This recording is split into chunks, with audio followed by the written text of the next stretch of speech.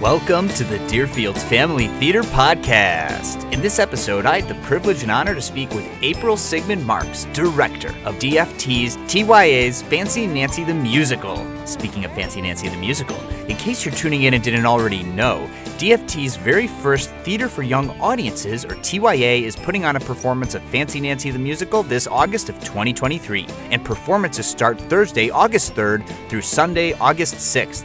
Visit DeerfieldTheater.com and get your tickets. Without further delay, here's the interview. April Sigman-Marx, director of DFT TYA's Fancy Nancy the Musical. Welcome to the DFT podcast. Thank you so much for having me. I'm excited to be here. So I always love interviewing everyone involved with a show, but I've really come to love these director interviews for the podcast because you're the visionaries, behind what we're all going to go and see. And even though this is we've interviewed on the show Danny Abosh, who wrote the lyrics and the music, but the director will do their own version of the show. And so I'm so excited to have you. And without spoiling anything, I mean, there's kids, there's parents listening. Like tell us about your vision. Oh gosh, for me, I was very inspired by the children in my own life. That it just so happened that as I was meeting this play again this year, because I am familiar with the show and with Fancy Nancy, and is an iconic character, known this character for a long time. A lot of the kids in my life were graduating from picture books to chapter books.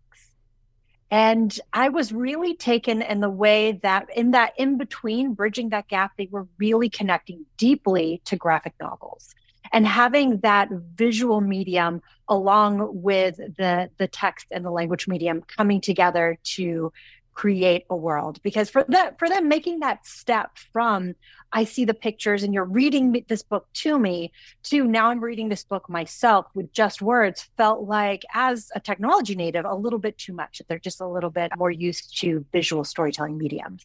So this really bridged the gap in such a lovely way. And I was like, wow, what? And like a very clear picture of what it means to grow up and to move, to be standing on the threshold of little kid to big kid. And that's where my inspiration came from. And I immediately was like, what if this entire show takes place in Nancy's imagination, as if she has dove into the book of Fancy Nancy?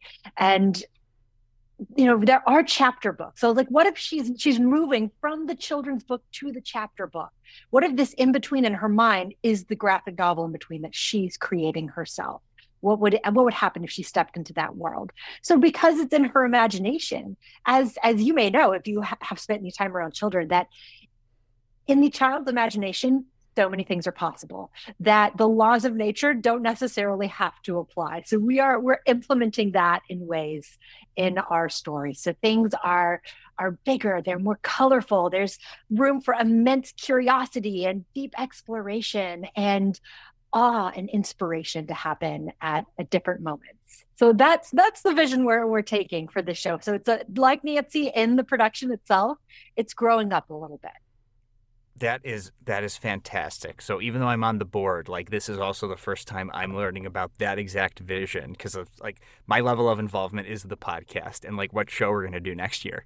But that's so exciting for me. And I was just one of the board members who did the table at the farmers market in Deerfield, and parents were so excited that we were going to have Fancy Nancy. And I almost wish I would have known that so I could tell them even more reasons to be excited. That's so interesting. And and because really we should tell let's tell the audience what is theater for young audiences, and what's the difference between that and children's theater, and what kids get out of it, and what age is appropriate, because we did get those questions too at the farmers market.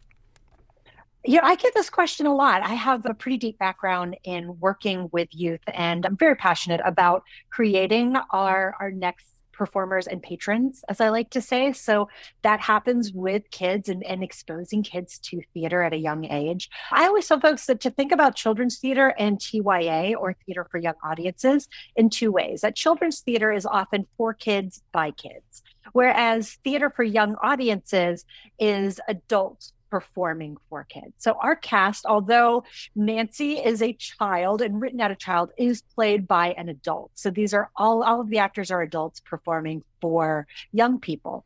Now, in terms of what age is the right age to begin, no one can make that decision except the parent, right? Because if your 3-year-old is ready to come and see a show. I say if you're unsure, 4 and 5 is usually the age where kids can start to sit for longer periods of time.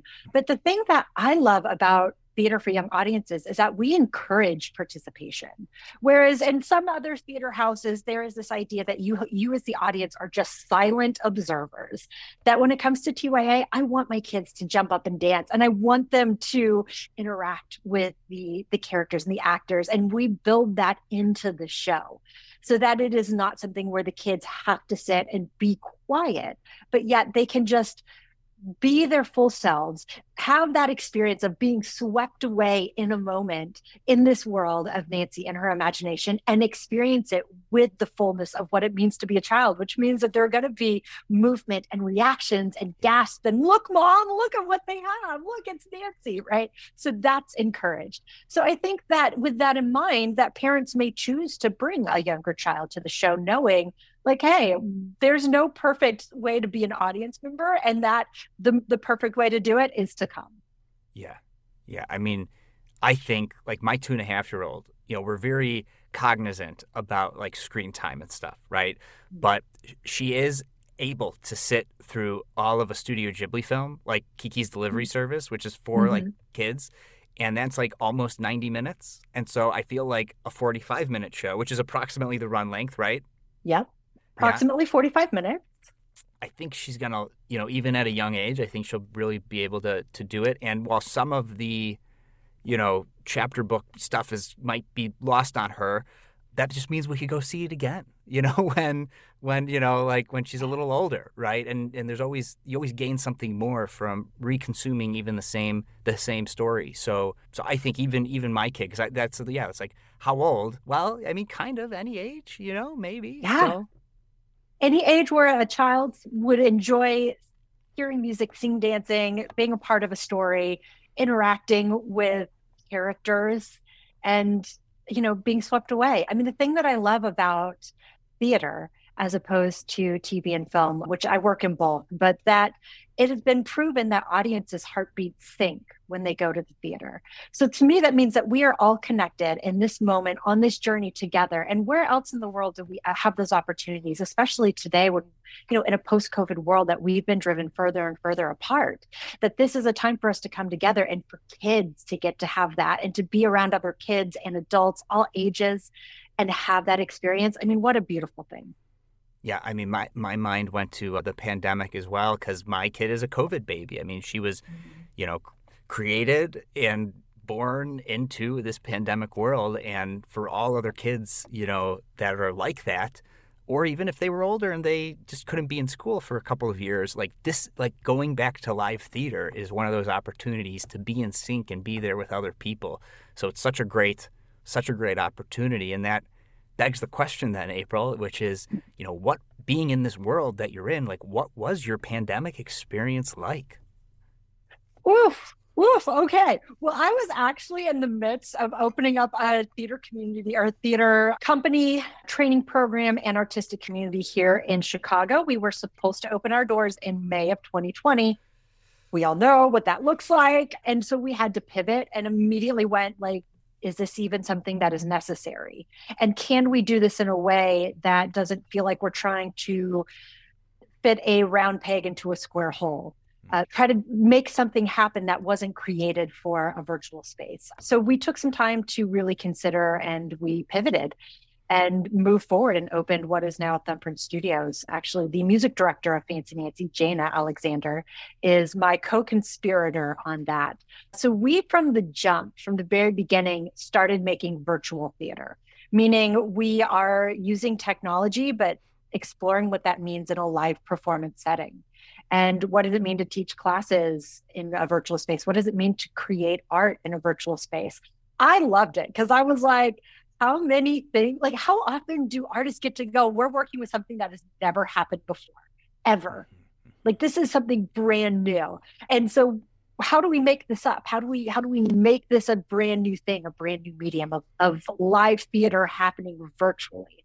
And started playing with cameras and camera angles and how do we create a performance space? What is a performance space? If I'm crouched under my desk, is that like the cave in Rover the Bear, where we're now like taking place here and using getting creative with lights and a blanket? Like, can I make this feel like a space where we're swept away and where we can still come together and connect? And there were so many people I got to work with across the world that I normally wouldn't have gotten to work with. So it was in some ways like incredibly isolating, but in other ways incredibly stimulating for me personally as an artist, because I just went, all right, let's keep creating. I can't not create. So that's something that happened. And now that we're coming back into in-person spaces, it just has made it even more amazing.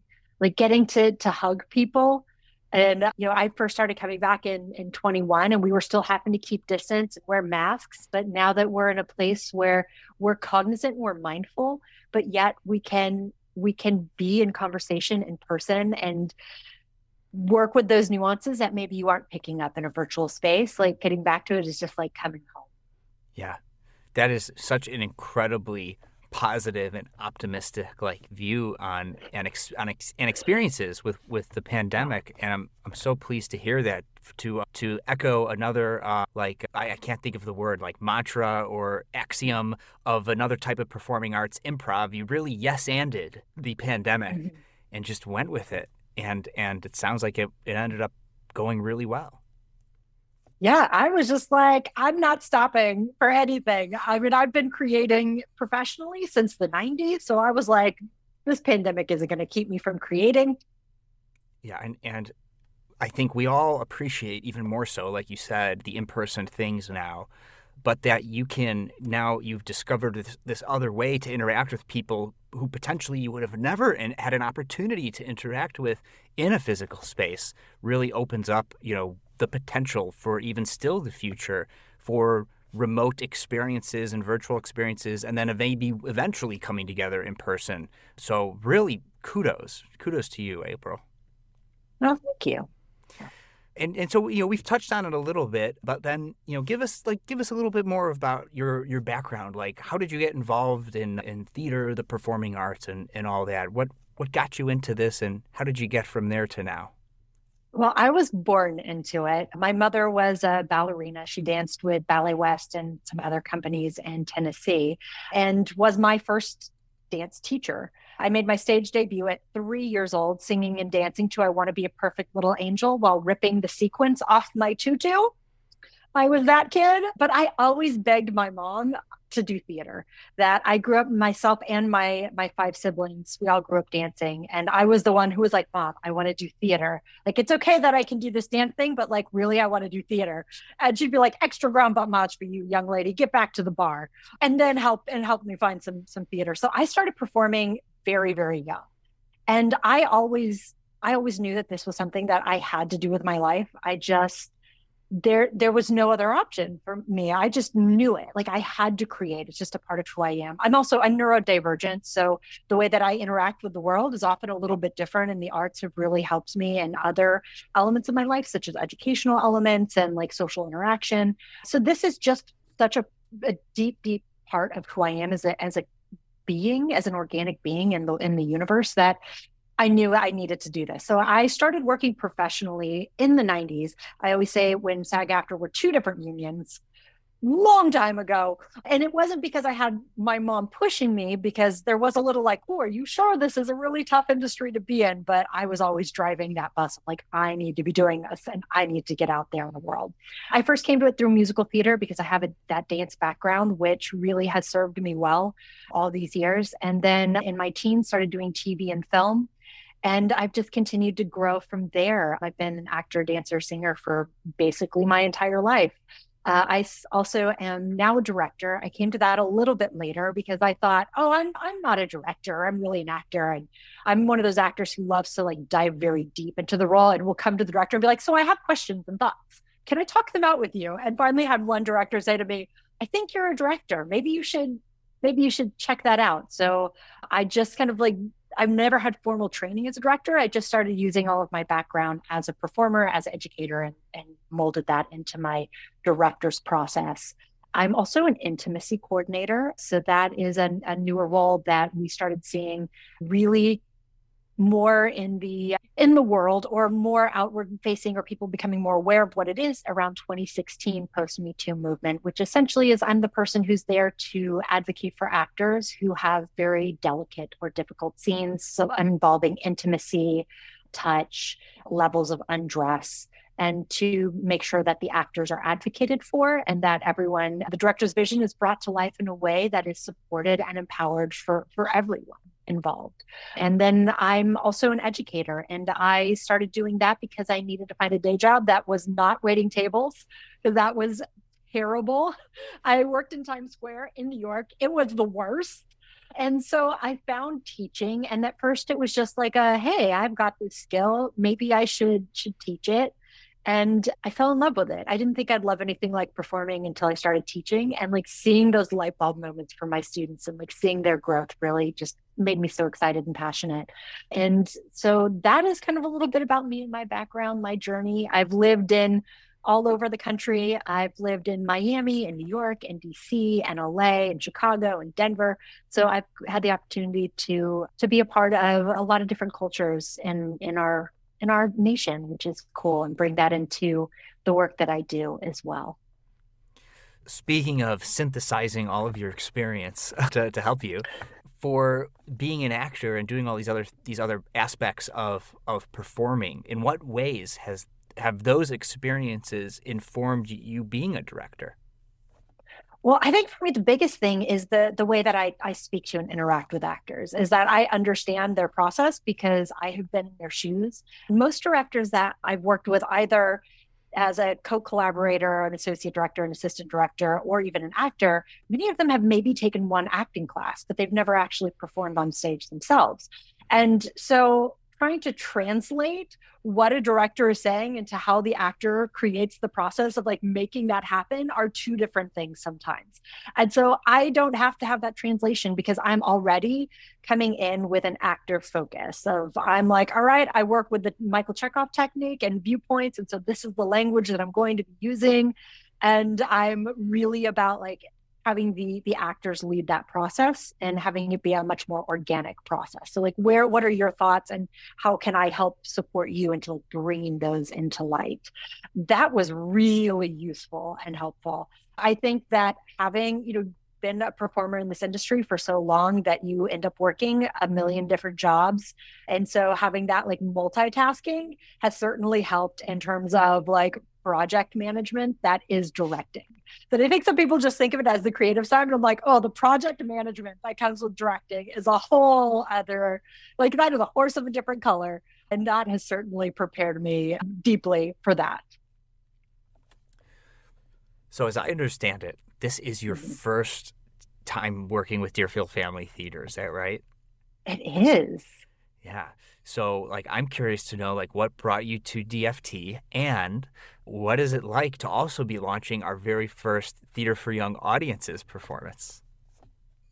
Well, I think that I'm in a really, like, much like the pandemic, like, I'm in a great position because I get to make suggestions of, like, hey, what about this? Or how can we do something where we're interacting with the kids in the lobby? And, like, because it's never happened before and there's no protocol, everyone just goes, yeah, we can make that happen. So, like, I'm really lucky in that sense. What brought me to DFT, I have to say that my interview was so lovely. It was a conversation about theater and theater for young people and the future of theater.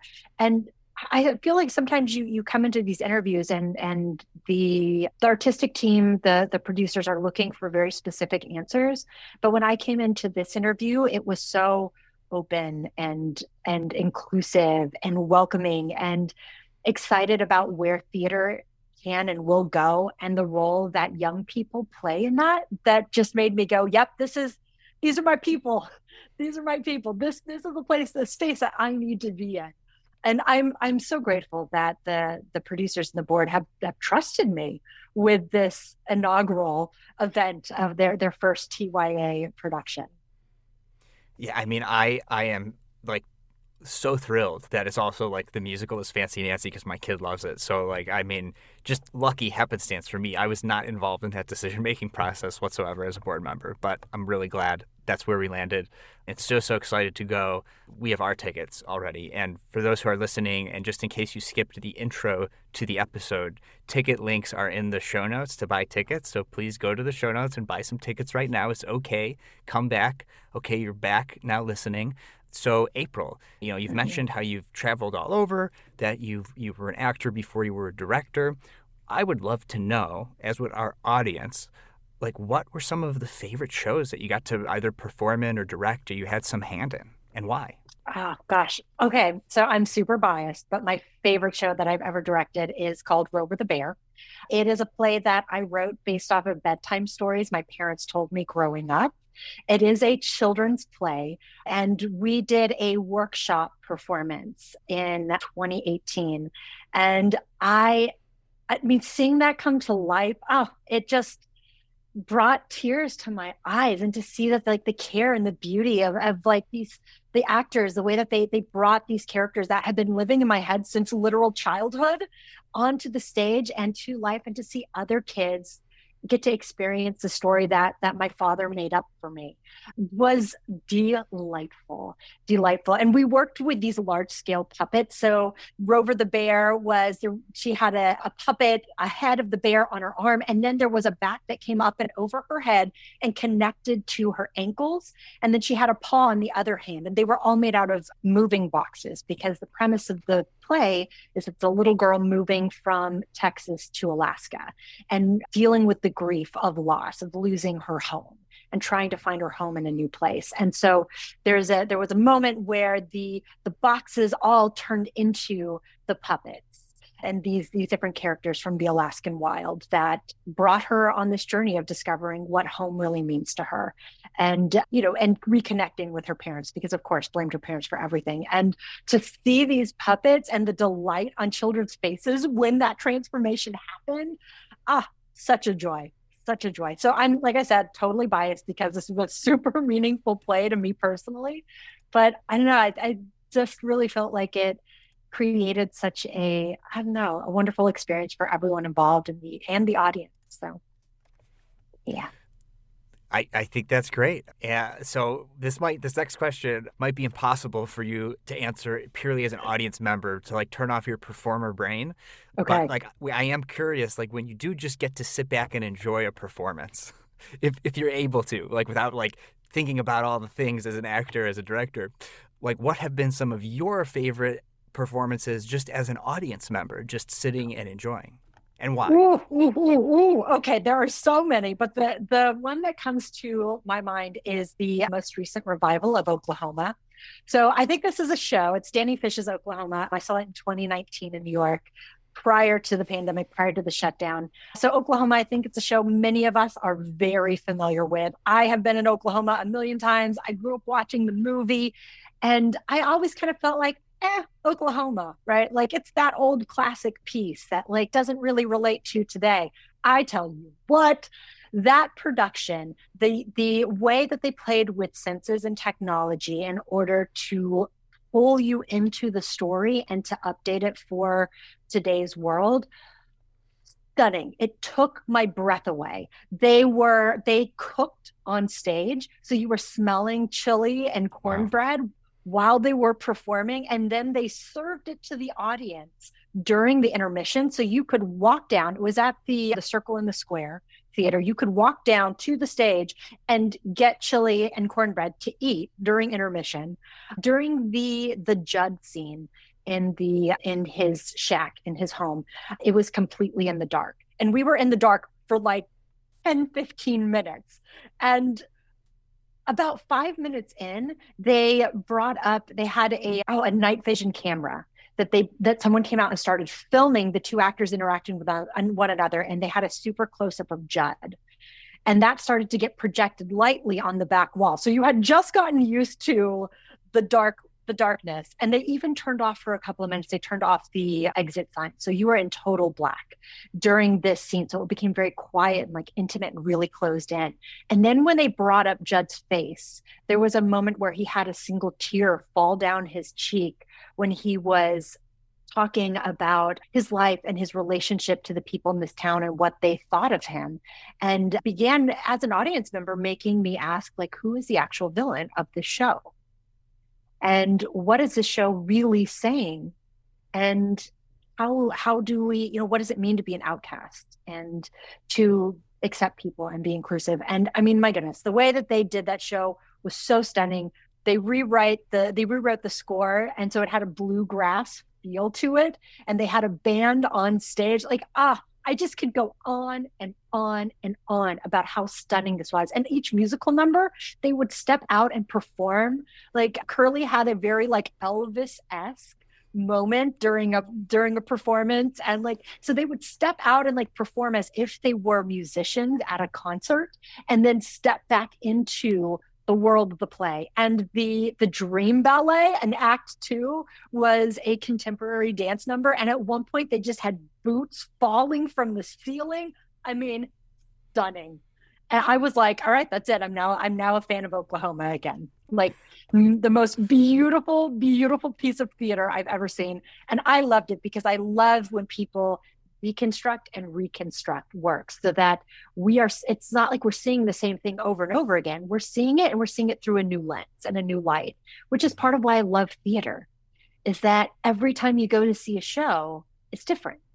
And you start to take new lessons from it and new connections from it. And I hope that I'm bringing that to Fancy Nancy and to this iconic character that I know so many of us have just grown to love and grown up with.